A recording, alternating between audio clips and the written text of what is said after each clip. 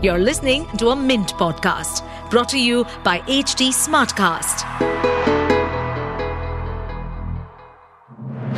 Good morning. You're listening to Mint Business News with me, Gopika Gopakumar. Here are the main headlines this morning. Private sector lender IndusInd Bank's net profit rose by 32.5% year-on-year to 21.24 billion rupees. IndusInd Bank witnessed a 22% year-on-year growth in advances coupled with a 15% increase in deposits.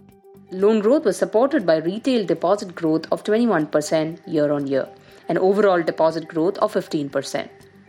The metals to oil conglomerate Vedanta is tied up with over 100 global suppliers and ancillary industries technology and equity partners for its semiconductor fabrication project and with Inolex for its display fab unit.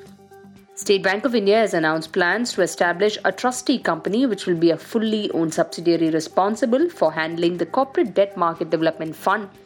SBI Funds Management is designated as the investment manager as well as a sponsor for this fund.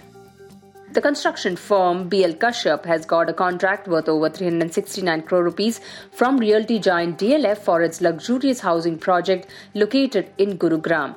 The order from DLF Home Developers, a subsidiary of DLF, pertains to civil structure and waterproofing works and has a completion timeline of 33 months. SoftBank sold 2% of its shares in 197 Communications, the parent firm of Paytm. With this, the investor's stake in Paytm has come down to less than 10%. As per reports, SoftBank has sold shares worth $200 million over several weeks. Piramal Pharma has received capital markets regulator SEBI's approval to raise up to 1,050 crore rupees through rights issue of shares. The proceeds of the issue will be utilized for payment of debt and general corporate purposes. India's second largest IT services firm by market value, Infosys, has bagged a $2 billion order from one of its existing clients that entails providing artificial intelligence in automation development, modernization, and maintenance services over 5 years. Moving on to markets, indices are likely to open flat to positive. Today, the GIFT Nifty was flat while equity markets advanced in Asia as stocks extended their rally in the US on better than expected quarterly results.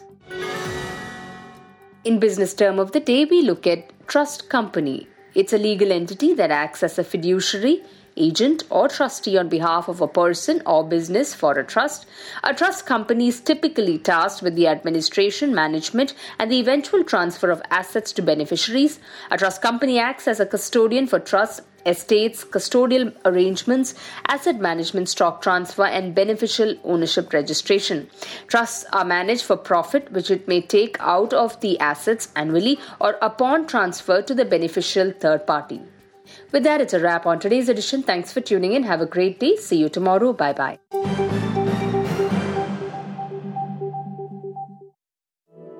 To stay updated on this podcast, follow us at HT Smartcast on all the major social media platforms.